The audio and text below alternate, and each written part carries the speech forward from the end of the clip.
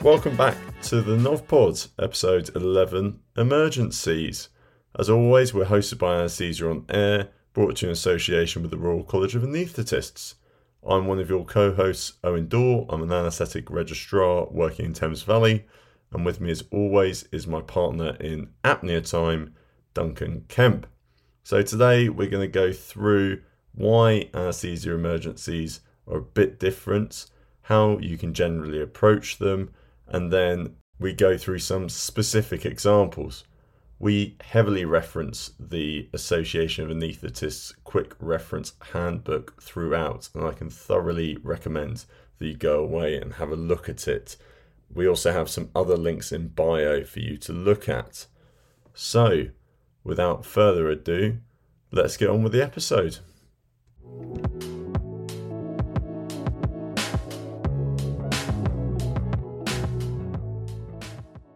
Emergencies.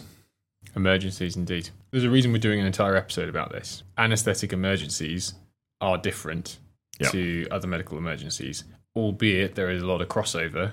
Today we want to drill down into why anaesthetic emergencies are different, talk about whether we can predict them or not, identify people at risk of them, can we prevent them, then talk through a kind of generalised approach as a novice you can take to start thinking about them, and then give you some examples of these specific emergencies, because some of them sound pretty terrifying, like laryngospasm. Why aren't these anaesthetic emergencies different? The broadest way to think about it is the fact that you're not only dealing with a patient, you're dealing with the surgical stimulus, and also you're dealing with your equipment, and an emergency can be generated from any one of those. The next thing is your patient is often anaesthetised or in the process of being anaesthetised or woken up from anaesthesia where these emergencies happen. It boils down to a few broad categories.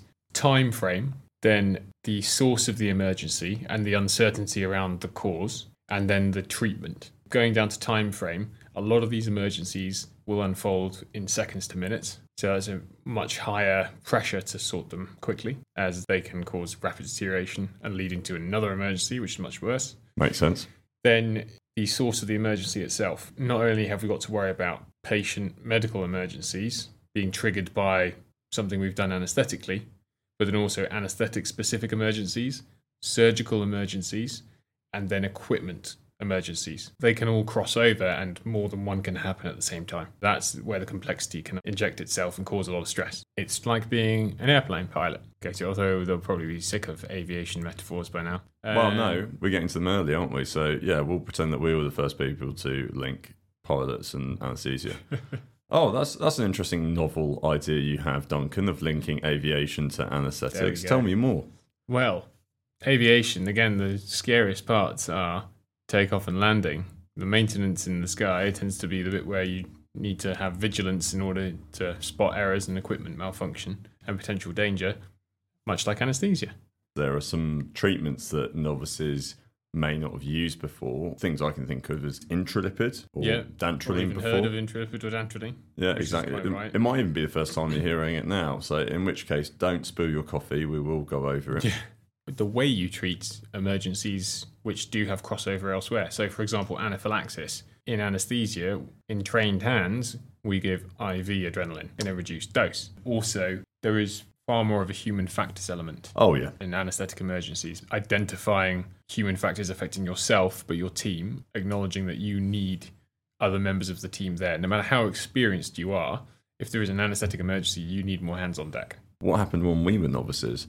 I dealt with emergencies as a novice, and I found it pretty difficult due to some of those themes that Duncan mentioned. Yeah, it's hard when you're a novice, when you encounter one of those emergencies, for almost not to scar you a little bit because of the stress involved and the sudden nature of it. Even if there is a good outcome, it can make you paranoid for some time that event will happen again. It takes a while to step back down from that anxiety back to being vigilant. I remember quite early on in my novice period dealing with laryngospasm. It's kind of a bizarre concept until you see it happen in front of you. And I remember that happened on a quick turnover list where the consultant and I were in and out to try and get the patients all done. And then suddenly one patient went into laryngospasm, and I just remember hearing this noise, losing some of my monitoring, going, oh my God, what's going on? and then having to try and stop yourself from being in that panic moment and actually think, how do I deal with this? And I was luckily with a very experienced ODP who said, this is laryngospasm, we should do this, grab the consultant. Yeah. All resolved and all was fine in the end. It's tricky from going from a kind of rigmarole of doing a patient, putting them to sleep, doing that rinse and repeat several times and nothing's going wrong, and then suddenly something changes. It can be a very challenging thing to switch gears and go, okay, there's an emergency now. When I was a novice, I remember I had a laparoscopic gynecological procedure where there was insufflation of the peritoneum. The patient's heart rate went down to 25. I squeaked to the surgeon, this is bad. Could you release the peritoneum pressure? I also then asked the ODP to get me my atropine. Things recovered. I then sweated quite a lot. I found it difficult speaking to a surgeon who was a surgical consultant of many years as if he was a peer.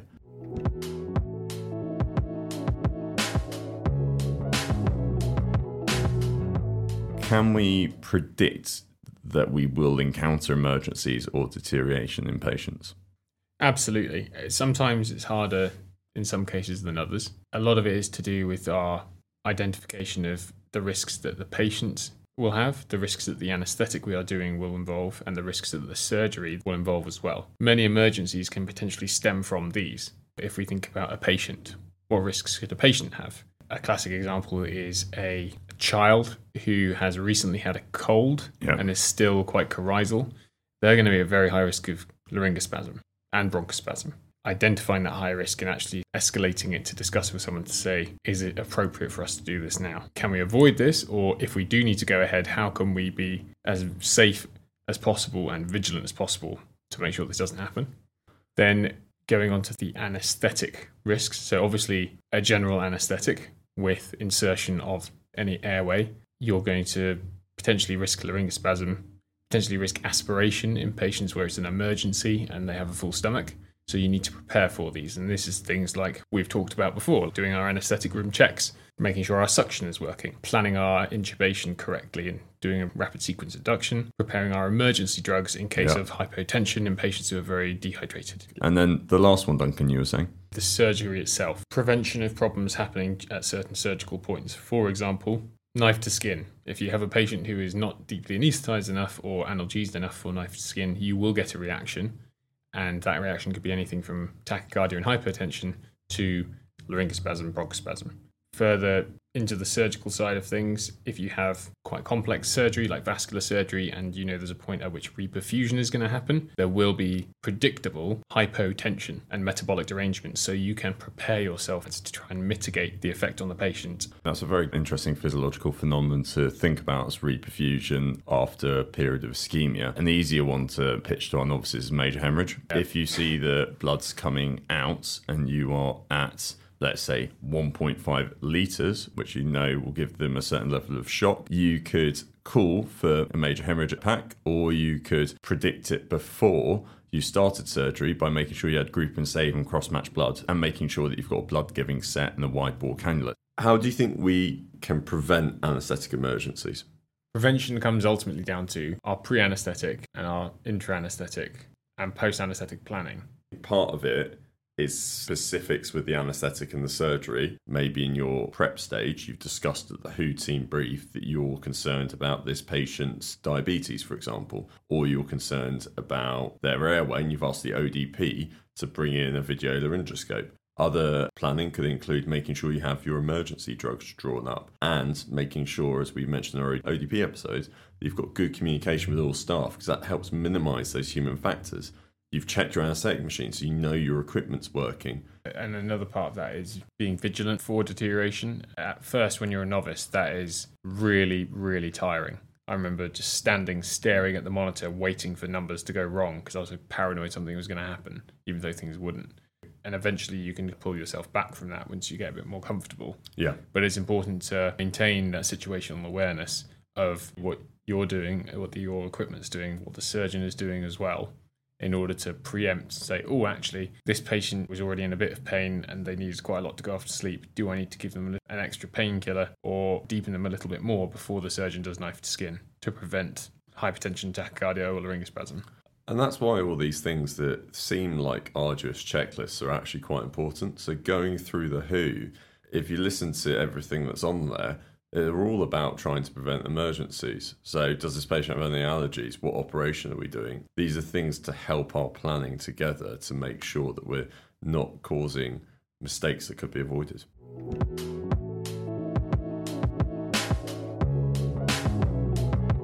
How can we approach an emergency or a problem in a general way? There's many ways we could talk about that, but I think one thing to emphasize is human factors is a massive part of anesthesia, be it dealing with an anaesthetic emergency or going as an anaesthetist to another emergency. You very quickly develop the skill of needing to make your voice heard, assigning tasks and becoming a leader or at least a co-leader of a team. That's what me and Duncan want to get across. Don't be afraid to use your voice and say, I'm unhappy here. This needs to happen. So human factors are really just like anyone saying they're soft. They lead to results which are hard outcomes. They're skills, not soft skills. Part of that is, during this emergency, communication. Identify what the issue is and say aloud to the team. Say that you need help if you need help, and select the right team member to go. So don't pick a day one person who doesn't know the hospital system. Pick an experienced scrub nurse to go and put out that anaesthetic emergency call and let you know.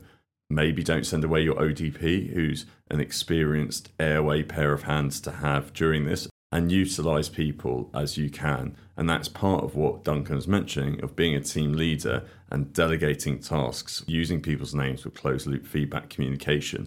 Is there another theme that you want to talk about and how you've adapted to deal with emergencies as time has gone on, Duncan?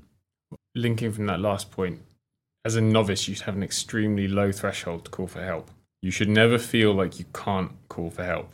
You're there to learn. And it's far better to get someone to come and say, oh no, this is okay, it's expected because of X, than for something to then spiral to tachycardia, hypotension, cardiac arrest. No one thinks less of you. Exactly. And it's all part of your learning process as well. You need to gain that feel for what is normal and what is abnormal under general anaesthesia or during an anaesthetic in a specific type of surgery.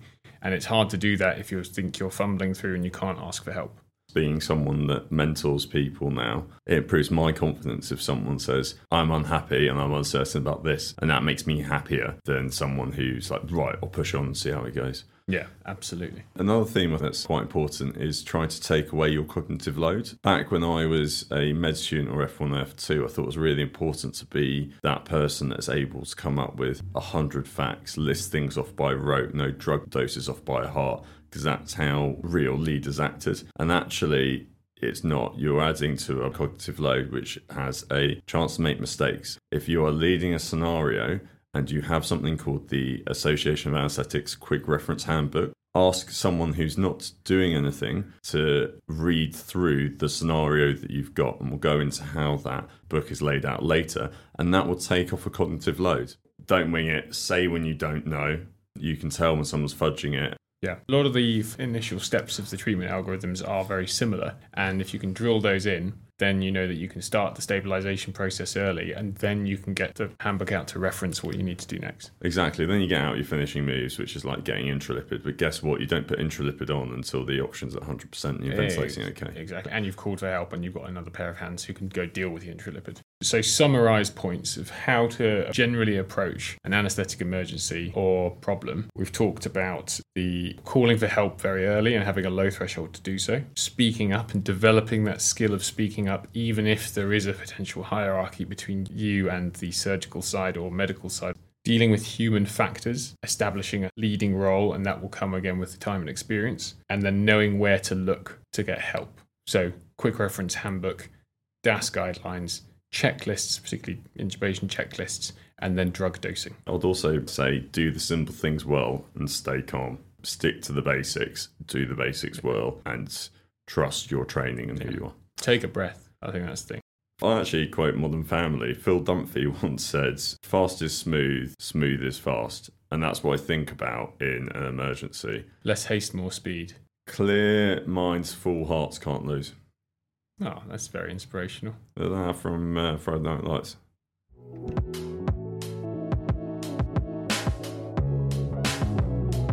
We've talked a bit about the Anaesthetic Association Quick Reference Handbook, and if we were sitting next to you and flipping through it, you might say to us, Owen and Duncan, what are these emergencies that I've never heard of before? How do we split them up? They're well split up into an undefined diagnosis, which is either a sign or a symptom or a certain form of deterioration, and then a specific working diagnosis. And often within the algorithm, it will very handily lead you down, and if you get to a certain point, it will then say, see this page, because you've reached that diagnosis.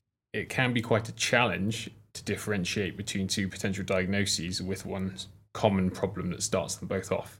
And often some working diagnoses, for example anaphylaxis, can present in a multitude of ways, be it hypotension, difficult to ventilate, hypoxia. Let's go on to those specific diagnoses, or ones that you may have commonly treated but present a bit different in anaesthesia. You've mentioned laryngospasm before, Duncan. It sounds terrifying. It can be terrifying. The key to this is basically laryngospasm is quite unique to anaesthesia because it can happen in almost a spectrum of severity, but also at a spectrum of time points. Most commonly on induction and emergence. It can, however, happen during maintenance if there is something wrong with your depth of anaesthesia and the intensity of stimulation. It's something to be vigilant of the whole time. It is a spasm of the vocal cords which shut, which means you can't get air in or out of the patient. That can therefore lead to hypoxia, agitation, seesaw breathing. That also comes down to the spectrum of the presentation. It can flag up to you as anything from a noisy airway where you're still ventilating and oxygenating just about, to complete loss of ventilation. Yeah. Which then causes acute hypoxia. There is a spectrum of how it presents, and if it presents on the milder side, it can quickly accelerate to the severe side. We mentioned about prevention and predicting those patients who will be at high risk of laryngospasm, or if you have had an episode of laryngospasm already with them, if it wasn't predicted, be prepared for further laryngospasm or be prepared for it. So have agents you can use to deepen anaesthesia. Have an airway plan when you're waking the patient up, and have an SOS plan of if you cannot rescue it, such as a muscle relaxant such as succinylcholine. And that's why most paediatric anaesthetists will have sucks drawn up with the needle attached if they're doing gas induction so that they can break that laryngospasm if they need to. You don't get laryngospasm whilst you've still got an endotracheal tube in, because an endotracheal tube goes through the cords. It can't close over the tube. Okay? If that tube is in the right place. If that tube's in the right place. I don't know what you've been intubating, Duncan, or what your technique is.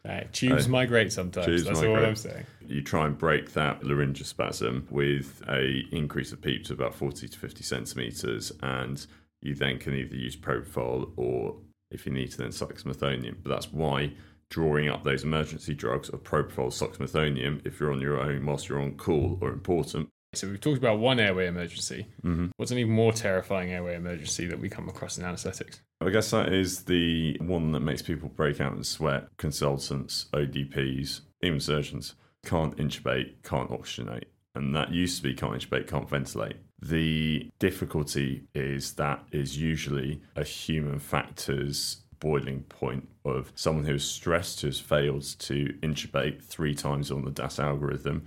They then can't ventilate. And then there is a patient who's deteriorating in front of the eyes. There are ways that people can try and prevent this by predicting people have difficult airways and considering different anaesthetic techniques. And a lot of the human factors stuff we've talked about, which you will nurture during your novice period, come into play during that can't intubate, can't oxygenate scenario, because that is the classic example of where people get task fixated. You lose the broader view of the patient, and where the algorithm is really important to stop you jumping off that precipice of being so focused on, I need to get a tube in. Actually, no, this is not what's best for the patient. Let's go back to that algorithm. Let's be able to challenge this hierarchy of decision making in order to make sure that we do establish oxygenation. There's opportunities where you can try and wake people up.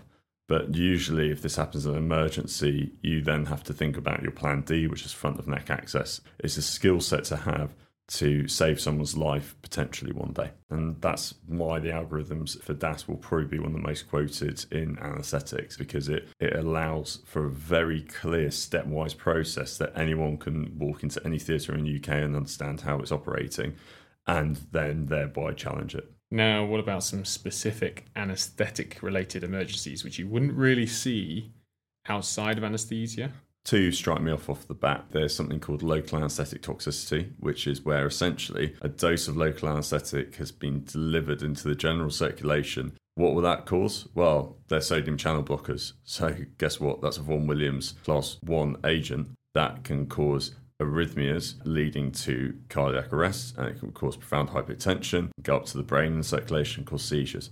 That is quite a terrifying combination of things to happen, and it can have shock-resistant cardiac arrest. There is a algorithm and a way to go through it on the quick reference handbook. Just know there's a drug that we give called intralipid, so that's why when you get taken around your anaesthetic department, they'll say this is where the intralipid's kept. Okay, and it's one of those things that as a SHO, I knew off by heart, is what dose of intralipid to give. Yeah. Similar to that, in that it's quite unique to anaesthesia, is malignant hyperthermia. Oh, yeah, that's a sweaty situation as well. Exactly. It's one of those situations where often people can go their whole careers and not ever see it, but it's drilled in simulation because it is such a dramatic emergency when it does happen.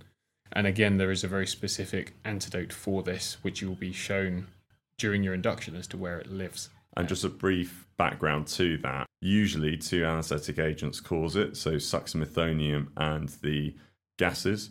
They bind on to something called your rhinocine receptors in your muscles and essentially cause a huge breakdown of muscle with release, causing acidosis, huge amounts of CO2, huge amounts of temperature, and it had an 85% fatality rate. Due to testing, its prevalence has reduced.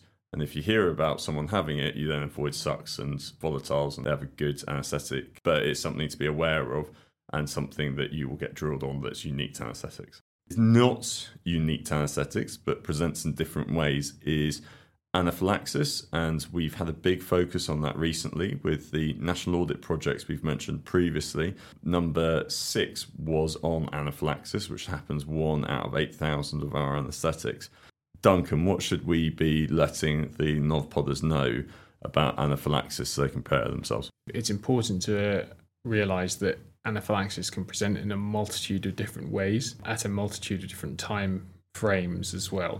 It can present very suddenly, it can present as late as up to, I believe, an hour after delivery of a drug. It doesn't follow the classical presentation when someone's awake, not under anaesthesia. So often rash is not often seen, plus the patient is covered so you can't see it.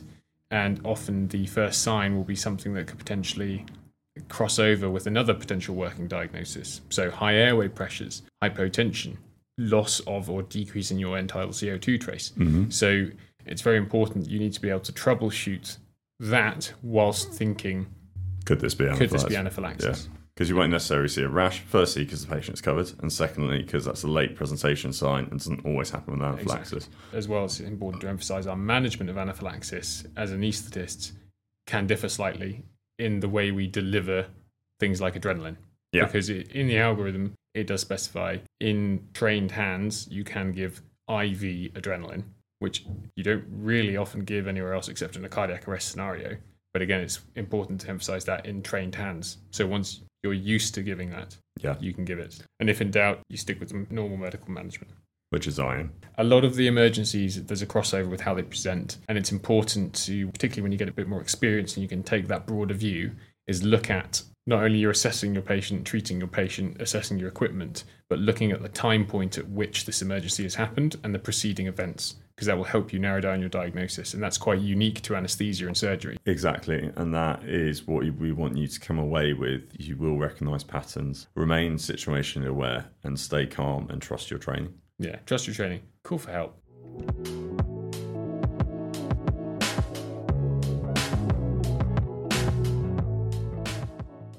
Welcome to the outro. So we've gone over why the emergencies are different, some basic tips in how to approach them, along with some specific emergencies you may not have heard of before. As always, we have some links for you to look at, which is the Quick Reference Handbook and the DAS algorithm for can't intubate, can't oxygenate. For this episode, we have simplified the pathophysiology for MH. Go and look it up for a more detailed explanation. A really good tip that Rahul told me when I was going through my novice period was that he mentally rehearses emergencies in his head, pick out a scenario that he can then mentally rehearse in his head what the next steps would be, and then check it with the QRH guide. You can't expect yourself to know how to deal with these emergencies from day one, so that's why simulation and this quick reference handbook and going through it yourself is really important for your learning. Speaking of Rahul, he's up next on our Drugs Part 2 episodes, so we look forward to metaphorically see you there.